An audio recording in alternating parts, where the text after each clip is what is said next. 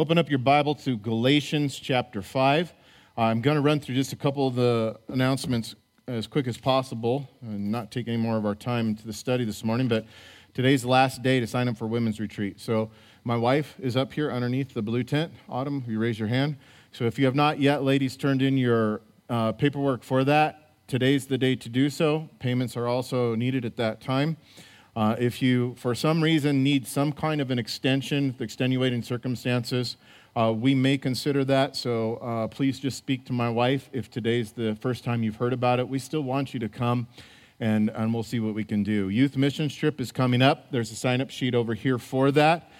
Details are in the announcement. Next week is the baptism and potluck. So following service down at Centennial Park, we're going to go together down there for a baptism. It looks like there's about 11 or 12 people who have already signed up to be baptized. So if you would like to be baptized, some people said, hey, when I was a kid, I was baptized, but it was just kind of a thing. It didn't really mean nothing to me. Now I'm walking with the Lord, and it's something different. Should I be baptized again? The question isn't about should you or should you not. The question is, do you?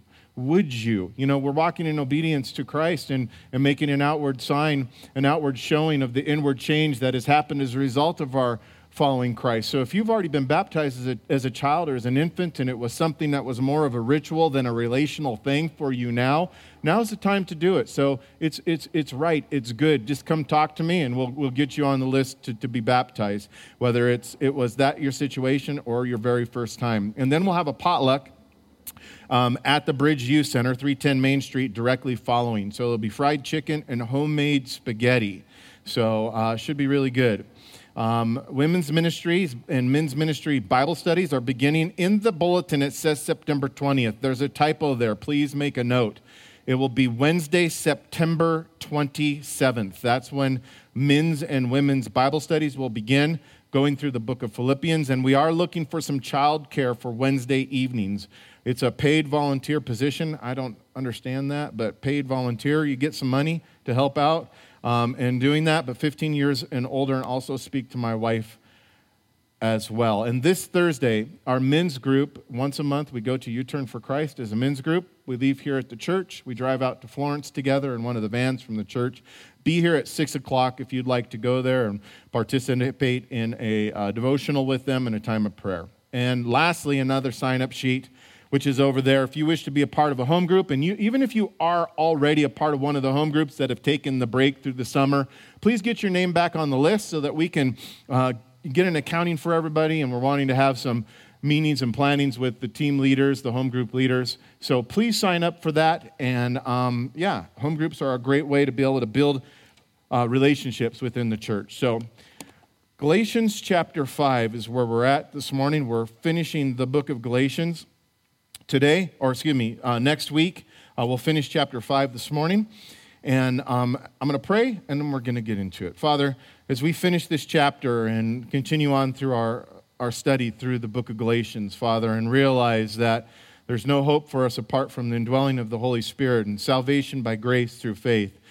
Father, I ask as we look at this chapter of doctrinal application, Lord, that we would see how to live our lives by grace through faith in you, and the blessings and the benefit that it is. So we'd be free from the rules and regulations and the law of the Old Testament, Lord, to live for you in relationship through your Holy Spirit. Father, teach us, make truth known to us, and we pray these things in Jesus' name. Amen.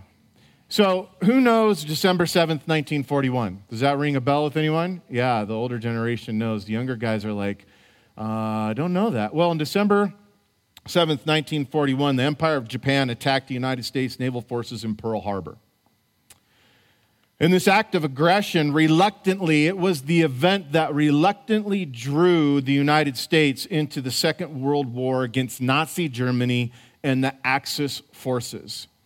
But nearly a year before that, the war had already been going on. A year before that tragic day, on January 6, 1941, the United States, being still a spectator in that war, we know that President Franklin D. Roosevelt addressed Congress. And he shared a vision of the kind of world he wanted to see after the war was over. Listen to this staggering fact. a war that would continue until September 2nd, 1945, and claim the lives of nearly 72 million people. And as President Roosevelt spoke of the type of world he hoped we would all be living in when the fighting of the war was over, he shared a vision for 4 basic freedoms enjoyed by all people: the freedom of speech, the freedom of worship, the freedom from want, and the freedom from fear. And it's true that to some degree, these 4 freedoms have been achieved on a much greater scale than they were back in 1941. But here this morning, as we continue on through Galatians chapter 5, it is very evident from what the Apostle Paul writes to us here is that we are still in need of a 5th freedom: to be free from ourselves, to be free from the oppression of our sin nature. And when Paul wrote this letter to the Galatians, it was in response, as we know, to false teachers who believed that they had the answer. At the root of their philosophical teaching, they believed that they had the answer to the problem of our sin nature with the law, saying this, that the law is needed to control us. The law is needed to guide us. The law is needed to keep us in the will of God. But in the first 12 verses of this chapter, which we studied through a couple weeks ago, Paul explained that there was no amount of legislation, no amount of rules, no amount of regulations that can change us from the inside, to change our basic sin nature. On the contrary, it's not the law on the outside, but what Paul will speak to us here now in these verses, it is the love of God on the inside that makes this difference. Therefore, we need another power within us, and that power comes from the Holy Spirit of God. Consequently, this letter to the Galatians contains 14 references to the Holy Spirit. You can go and count them and read them for yourselves. I'm going to highlight a few this morning. In Galatians chapter 3, verse 2, it tells us that when we believe in Jesus, the Holy Spirit comes to dwell within us. Also, in Galatians chapter 4, verse 29, it says that we, like Isaac was, are born. We receive this new birth, a spiritual birth, the Bible says, according to the Holy Spirit. And then in the same chapter, back in verse 6 of Galatians chapter 4, we're told that the Holy Spirit has been sent into our hearts as an assurance or a guarantee of our salvation, of the forgiveness of our sins, and the promise of eternal life, that God has made a deposit into us, meaning His Holy Spirit, for this assurance. And in light of these truths, we understand that it is the Holy Spirit within us who controls us. Look at this in the contrast of what I pointed out. Not the law, not rules, not regulations, but it is the Holy Spirit that controls us. It is the Holy Spirit that guides us. It is the Holy Spirit that enables us and equips us today through His empowering, through His indwelling, to live for Jesus and ultimately to bring glory to God our Father. Not the law. Not the law. And so what does this mean? For us today, it means that we must realize that the Holy Spirit is not simply a divine influence. That's where we must start. He, the Holy Spirit, is a divine person, just like God the Father and God the Son are. So listen, so what God the Father has planned for us, He has a plan for us. He has a plan for your life, intimately, personally, specifically. What God has planned for us, what He's planned for you, and what God the Son, Jesus Christ, has purchased for us on the cross. Here we have it, that God, the Holy Spirit, then personalizes the plan and the purchasing to apply it to our lives as we yield to Him so that we may live and walk by the Spirit of God. Now, in the remaining verses of this chapter, picking back up here in verse 13, Paul goes on to explain, if you're taking notes this morning, this is going to be the breakdown of what we go through. He begins to explain to us 3, if you will, ministries or workings of the Holy Spirit that enable us, equip us, who have received God's saving grace through our faith, to enjoy the freedom, the liberty that we have, that we've been called to in Jesus Christ. And so if you're taking notes, the first working or ministry of the Holy Spirit is this. The Holy Spirit enables us to fulfill the law of love. And I don't want to get too far into this now, but we know that if we say that we love God, the Bible says, and don't love our brother, it says we're liar, that we don't know God at all. Jesus said that if you love me, you'll keep my commands. Jesus said that we'll be known by our love for one another. All of these aspects of this call to love is ultimately enabling of the Holy Spirit. How do we fulfill all of that? By and through the Holy Spirit. The second ministry or working of the Holy Spirit in our life is that the Holy Spirit enables us, think about this, to overcome our flesh, our sin nature that still lives inside of us, that battles against the Spirit of God who lives and dwells with us and in us now. And then lastly, we'll talk about this at the end of our study this morning. The Holy Spirit enables us to produce fruit, right? And that's a very important thing because we produce fruit naturally. The Bible says the works of the flesh are evident. We're going to read that. But the fruit of the Spirit, God in us, is a completely different kind of fruit that brings forth and bears a completely different thing in and through our lives. And the Holy Spirit works, enables to produce fruit in us. And so we read in verse 13. It says, for you, brethren, have been called to liberty. We've been called to freedom, right? Not to the law, not to bondage. We've been set free through the blood of Jesus Christ. Paul says here again, you, brethren, have been called to liberty, to freedom. Only, he says, do not use your liberty, do not use your freedom as an opportunity for the flesh. But through love, here's the answer. How do we do this? Through love. And how? Through love, serve one another. For the law is fulfilled in one word, even this, you shall love your neighbor as yourself. But, he says in verse 15, if you bite and devour one another, beware, lest you be consumed by one another. For you, brethren, for us, brothers and sisters, today we've been called to liberty. And this is a truth. We know this truth is something that Paul has pointed out over and over again as we have read through the book of Galatians and studied it up to this point. The Christian life, the true Christian life, which is rooted in the true gospel message, is a message of a Christian life of liberty, of freedom. And Jesus came to set the captives free, not to keep them in bondage or put them in bondage all over again. In light of this, think about this now, because this is where my mind goes.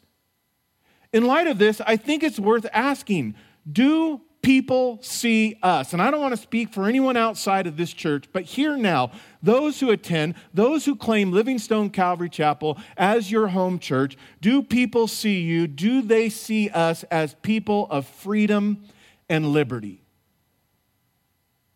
Do they look at our lives by the way that we live and come to these conclusions that they are free in Christ? Because the fact of the matter is that Christians, and you know this as well as I do, Christians by the world outside we're often seen or viewed as those who are more bound up or more hung up than anyone else. And as Paul continued, he spoke this admonition here in verse 13, telling us who have been called to liberty, to not use our freedom in Jesus as an opportunity for our flesh, as an excuse or a justification to enter into sin. But as an opportunity, he says, but as an opportunity through love to serve one another. Our freedom in Christ, having been set free to live this life according to a relationship with God the Father through the Son Jesus and the indwelling of the Holy Spirit, all of that is so that we might love and serve one another. And the fact of the matter is, Paul's speaking this admonition, this warning, if you will, because he knows that we're all prone to go to extremes. Human beings are prone to go to extremes, meaning there are some who would interpret liberty, as we read it here, to mean license, right? They think your liberty is some kind of a license, and we wrongly think that our call to liberty means those who think it's a license that we can do whatever we want to do, whenever we want to do it, and however we want to do it. But that's not so. While on the other hand, the other extreme is that there are some of us who see this message over and over again being brought here as some kind of error, and we go to the opposite extreme and we impose laws and rules and regulations on ourselves and on people around us. However, what we've known, what we've learned as we've gone through this is these two kinds of extremes are not good. They're not godly. They're not right. And they are not what true Christian liberty is about.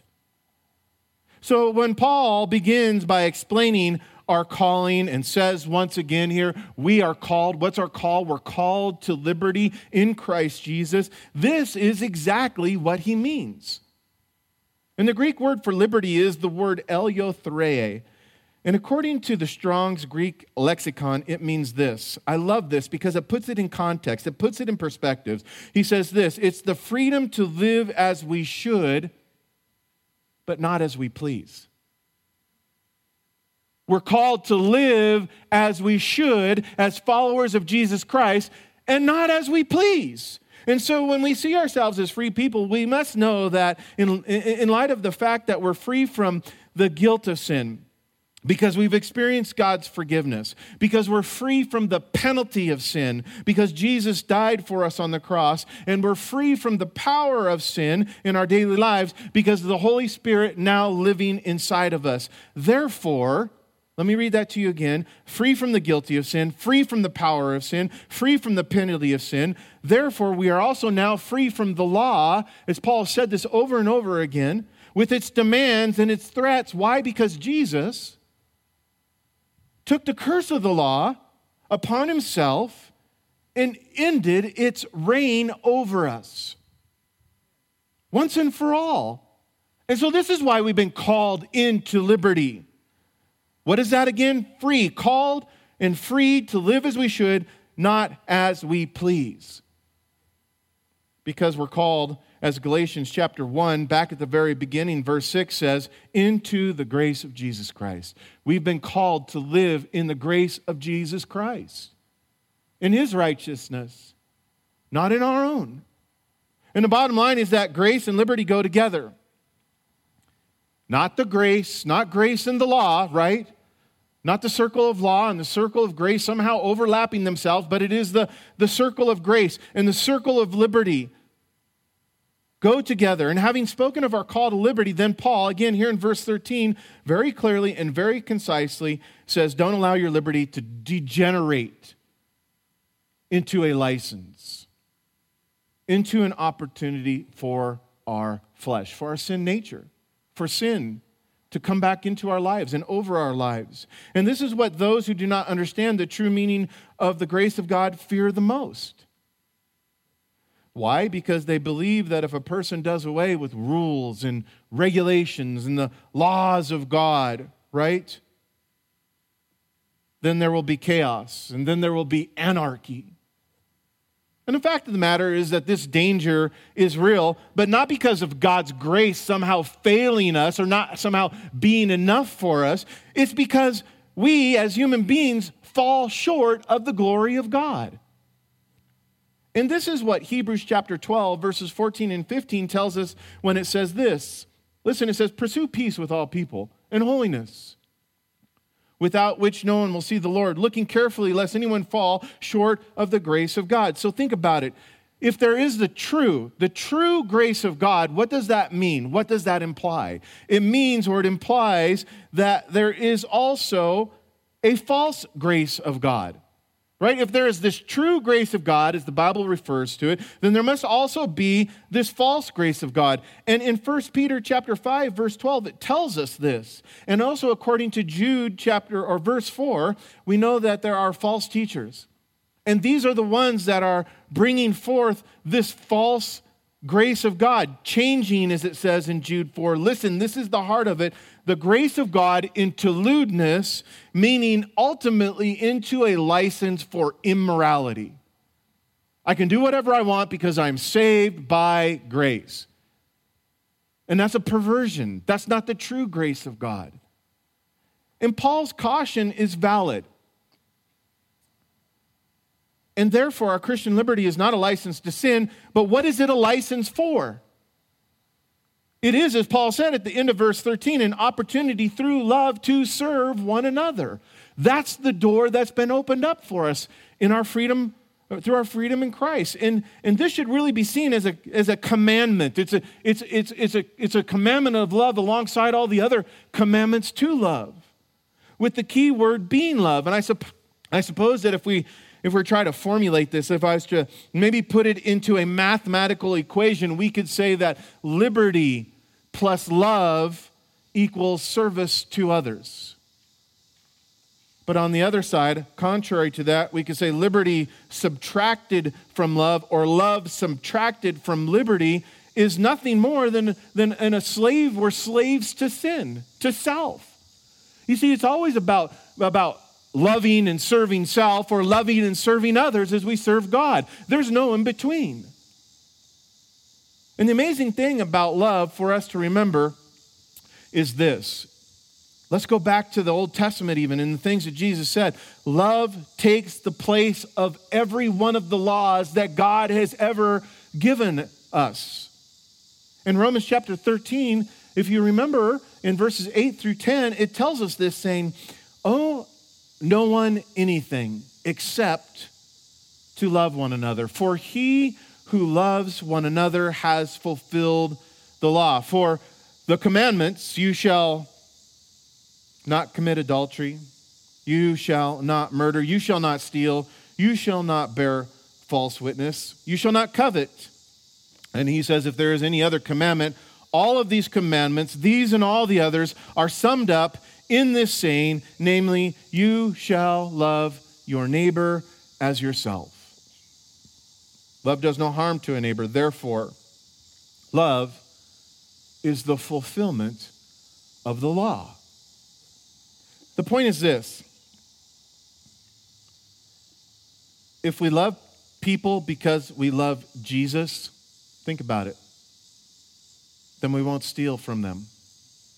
If we love people like we love Jesus, then we won't lie about them or any way try to hurt them. But we must also realize that the Holy Spirit within us is where this is manufactured. He gives us the love that we need. Apart from that, there is no love. Apart from the Holy Spirit and the indwelling of God through the Holy Spirit, we are left to ourselves, our sin nature. But apparently the Galatian believers, we have to conclude that they were lacking this at this time because they were being tempted to come back under the law and to stop walking in God's grace and the empowering of the Holy Spirit. Because if you look at verse 15, it says, Paul, that they were biting and devouring one another. And listen, guys, they were in danger of destroying one another.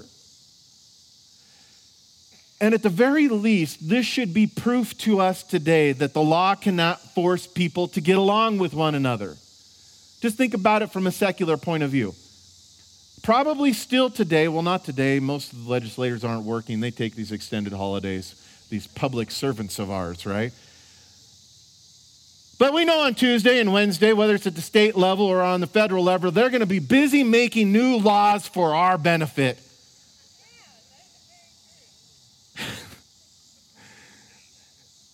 So that there's harmony and peace in the world today. Forcing people to get along with one another. How well is that working? No.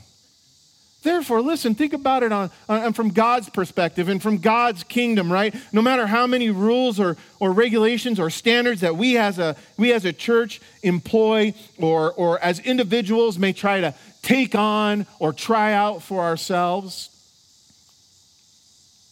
these rules and standards are no guarantee of spirituality or godly behavior.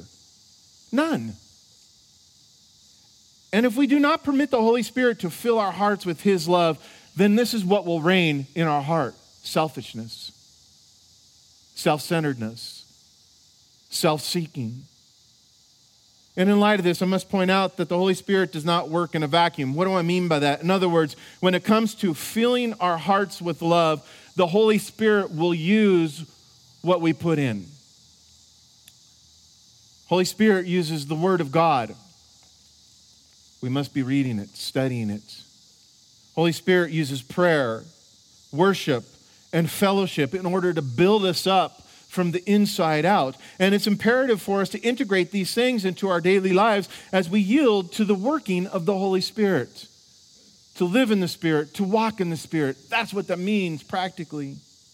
And so it's the Holy Spirit who enables us to fulfill the law of love. And in the next verses, in verses 16 through 21, we're also told that it's the Holy Spirit who enables us to overcome our flesh, meaning that sin nature that we have.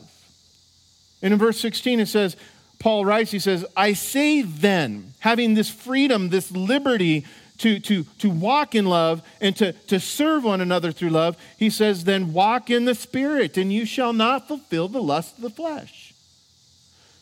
For the flesh, our sin nature, wars against the Spirit, lusts against the Spirit, and the Spirit against the flesh. And these are contrary to one another. And what does that do? They're contrary to one another, and so that we do not do the things that we wish to do. But if you are led by the Spirit, you are not under the law. Now, the works of the flesh are evident. Here it is. Just in case we don't know it, but we do. Works of the flesh are evident, which are adultery, fornication, uncleanness, lewdness, idolatry, sorcery, hatred, contentions, jealousies, outbursts of wrath, selfish ambitions, dissensions, heresies, envy, murders, drunkenness, revelries, and the like, of which Paul says, I've told you beforehand, just as I told you in time past, that those who practice such things will not inherit the kingdom of God. Now look back at verse 17 with me real quick as we start to go through this, because verse 17 makes it clear that there's a conflict going on in the inside of us. And if the Holy Spirit controls our body, then we walk in the Spirit. But if our old nature controls our body, then we walk in the lust of the flesh, the desires of our flesh. The point is this, that the Holy Spirit and the flesh have very different appetites. Think about it like that. The Holy Spirit who is in us and our flesh that still rides there, our sin nature, have very different appetites. They crave very different things. And this is what creates that inner conflict that we all experience on a day-to-day basis. And these opposite appetites are illustrated throughout the Bible in various ways, many different ways. But the bottom line is this, is that our old nature is always looking for something unclean to eat. Our sin nature is always looking for something unclean to feed on. While our new nature that has been born through the regeneration and empowering of the Holy Spirit hungers for what is clean, hungers for what is holy, hungers for what is righteous. And this conflict that we're speaking of is something that only a true believer in Christ Jesus can understand. Because Romans chapter 8, verse 9 tells us that an unbeliever knows nothing of this battle because he does not have the Holy Spirit of God living inside of them. And as we go through these verses, we must understand that we're being told that we simply cannot will ourselves to overcome our flesh.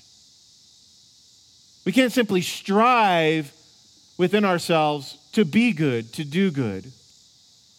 And this is Paul's point in verse 17 as he begins here when he says that our flesh and the Spirit are against each other so that we don't do whatever we please. And this is the very problem that the Apostle Paul was speaking about in a very intimate and vulnerable way when he wrote in Romans chapter 7, verses 15 through 19, and said of himself, he says, "For what I am doing, I do not understand."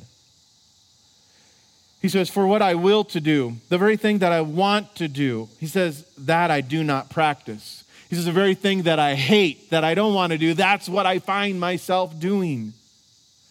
He says, "If then I do what I will not to do, I agree with the law that it's good. But now it is no longer I who do it, but sin that dwells in me, my old nature, my flesh. For in me, that is in my flesh, nothing good dwells. For the will is present with me, but how to perform what is good, he says, I do not find. For the good that I will to do, I do not do, but the evil I will not to do, that I practice." I think it's safe to say if the Apostle Paul had this struggle, then we too could honestly admit that we struggle in the same ways. And Paul is not denying that there is victory over our sin nature. We know that there is through Christ Jesus, through the empowering of the Holy Spirit, through being transformed by the renewing of our mind through the Word of God.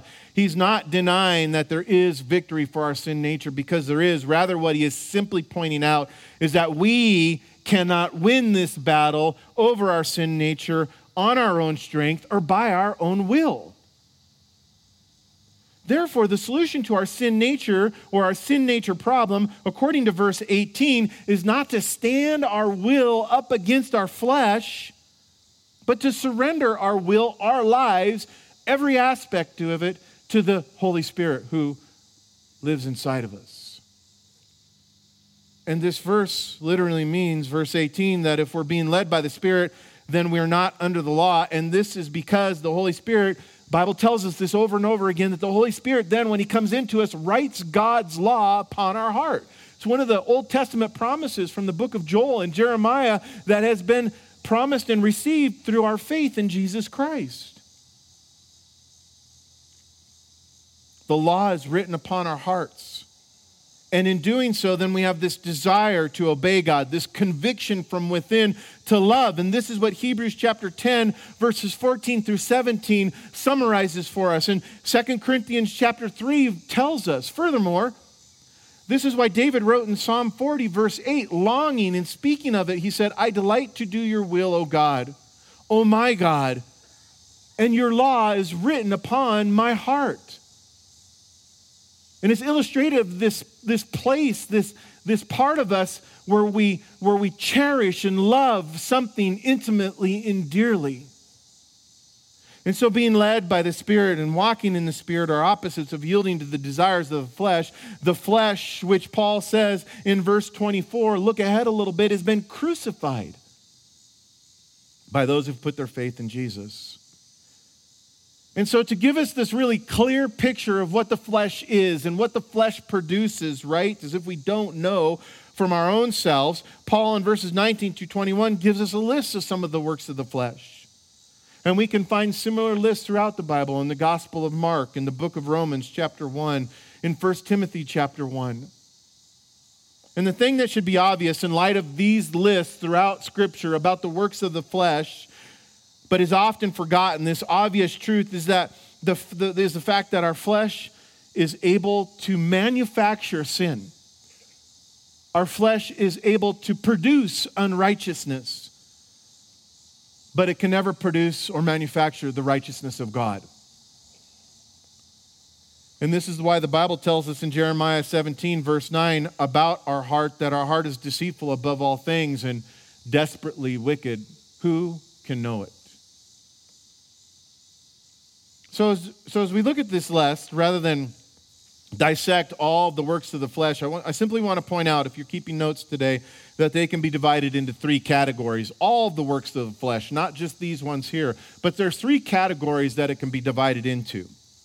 There are the sensual sins, which are adultery, fornication, uncleanness, and so on. Then there are what we would refer to as the superstitious sins, idolatry, which is putting anything ahead of God. Sorcery, which is the Greek word pharmakia, and it means this: the use of mind and mood-altering drugs. And it refers to the fact that if we are practicing that, then we are being controlled by a substance rather than being controlled by the Holy Spirit of God. Then lastly, there are what we might refer to as the social sins, such as hatred, jealousies, and outbursts of wrath, selfish ambition, and the list goes on. But after Paul lists these things, he says here in verse 31 a very profound and kind of thought-provoking statement in a very chilling kind of way. He says, those who practice these things will not inherit the kingdom of God.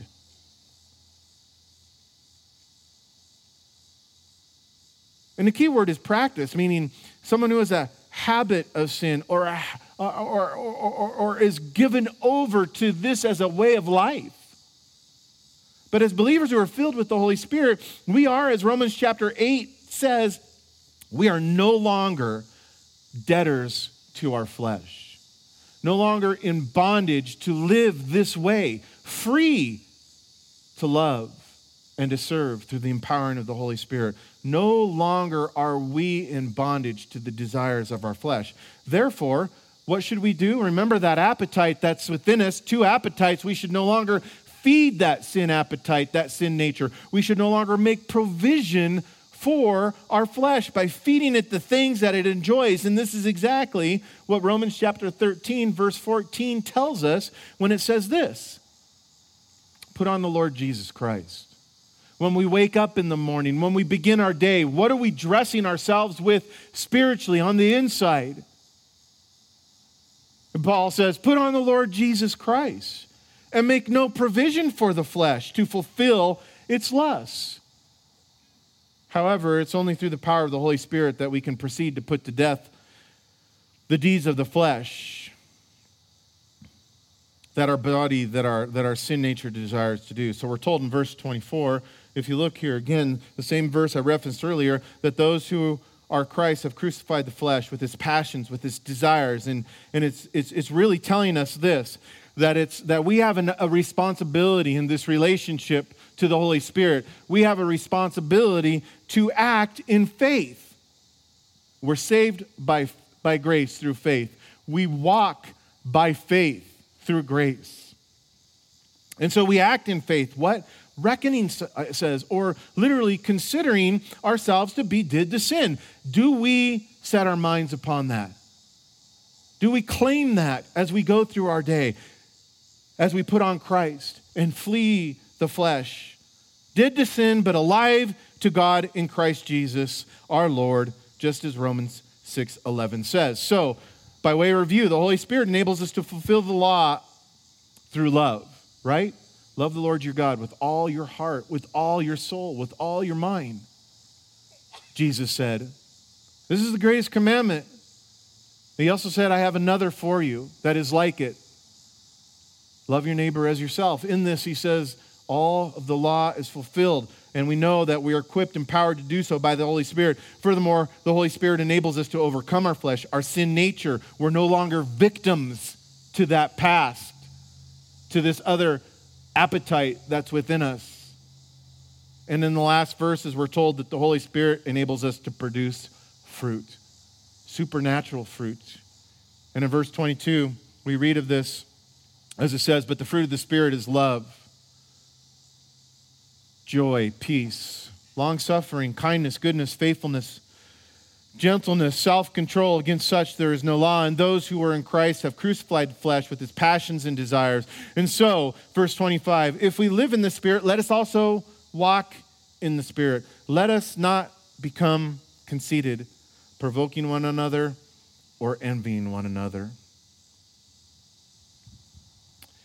Let me say this, because we've talked a lot about those who choose to live in very legalistic ways, that want to put themselves under the law of God or under any number of rules or regulations that they can devise for themselves or others can devise for them. And in that, I'll say this, it's one thing to overcome the flesh and not do evil things.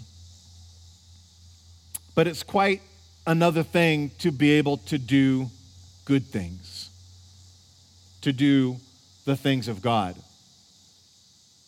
And many self-righteous legalists have boasted that they're not guilty. They're not guilty of adultery or murder or any of these other things. But the fact of the matter is that when you look at these people's lives and you look into their lives, the fruit of the Holy Spirit, as it is listed here, is not evident in their life. And this is because our flesh can only produce what Hebrews chapter 9, verse 14 says is dead works. But the Holy Spirit produces the opposite of that, living fruit. Dead works, living fruit. And the thing about fruit is this, is that fruit has in it the seed for more fruit, does it not?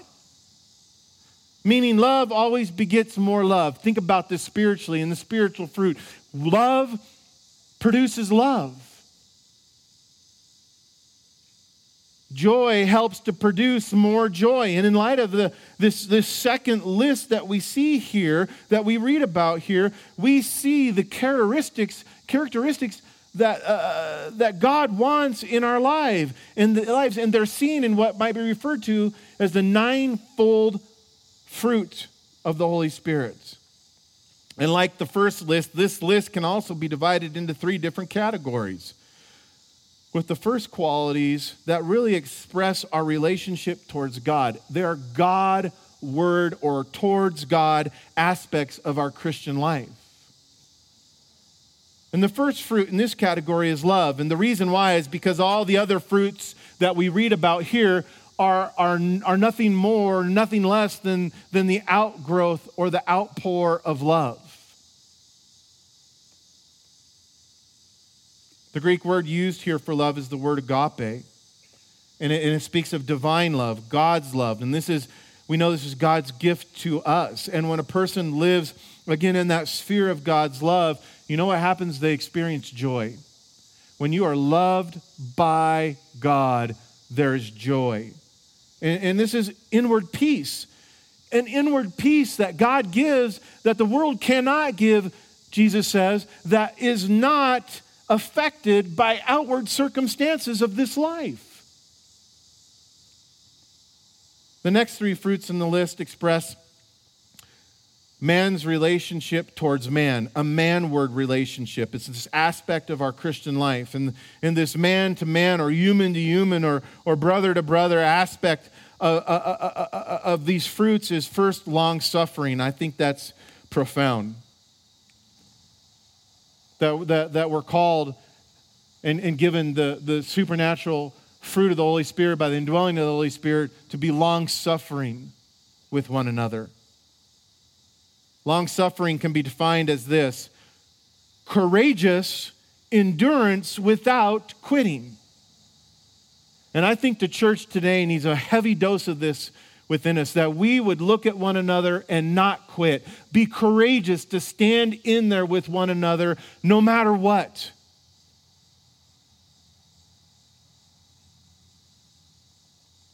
Long-suffering. There's kindness and goodness. Goodness is this. I see it as this: love in action. Isn't that a good definition for goodness? Love in action.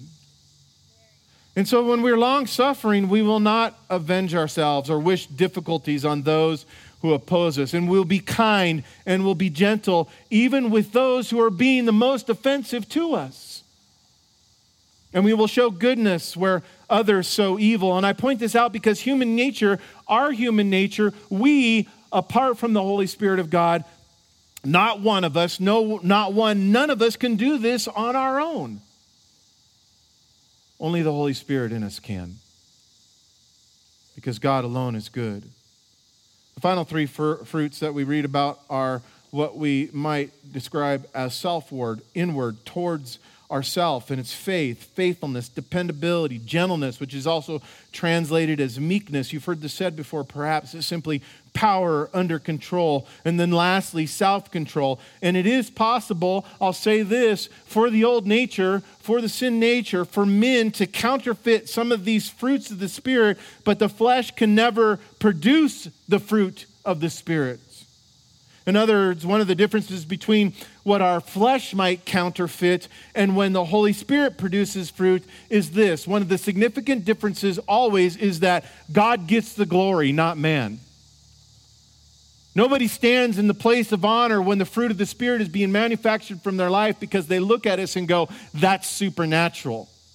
That's God in you. That's not the way that people act and react to certain things. And in that, a believer, a Christian, we are not conscious of any kind of spirituality. You're not walking around and go, look at how spiritual I am. I'm loving, I'm being kind, I'm being long-suffering. But listen, when the flesh is at work, a person is proud of themselves. They glory in themselves. They boast in themselves. Keith, if you want to come on up, we're going to wrap it up with this morning. The bottom line is this, guys. The work of the Holy Spirit is to make us more like Jesus. And I'm telling you, there's times when I'm fighting against my flesh, and you too, where I'm angry or frustrated or fearful or disappointed, and I want to lash out, and Jesus whispers in my ear, the Holy Spirit convicts me, and he says, "Oh, do you want to be more like Jesus, or do you want to be more like you, Sean?" And in the moment, it's a battle. I'm like, but I want to do this. But on the same thing, I want to be like Jesus, who is good and kind and loving and gracious and forgiving and merciful.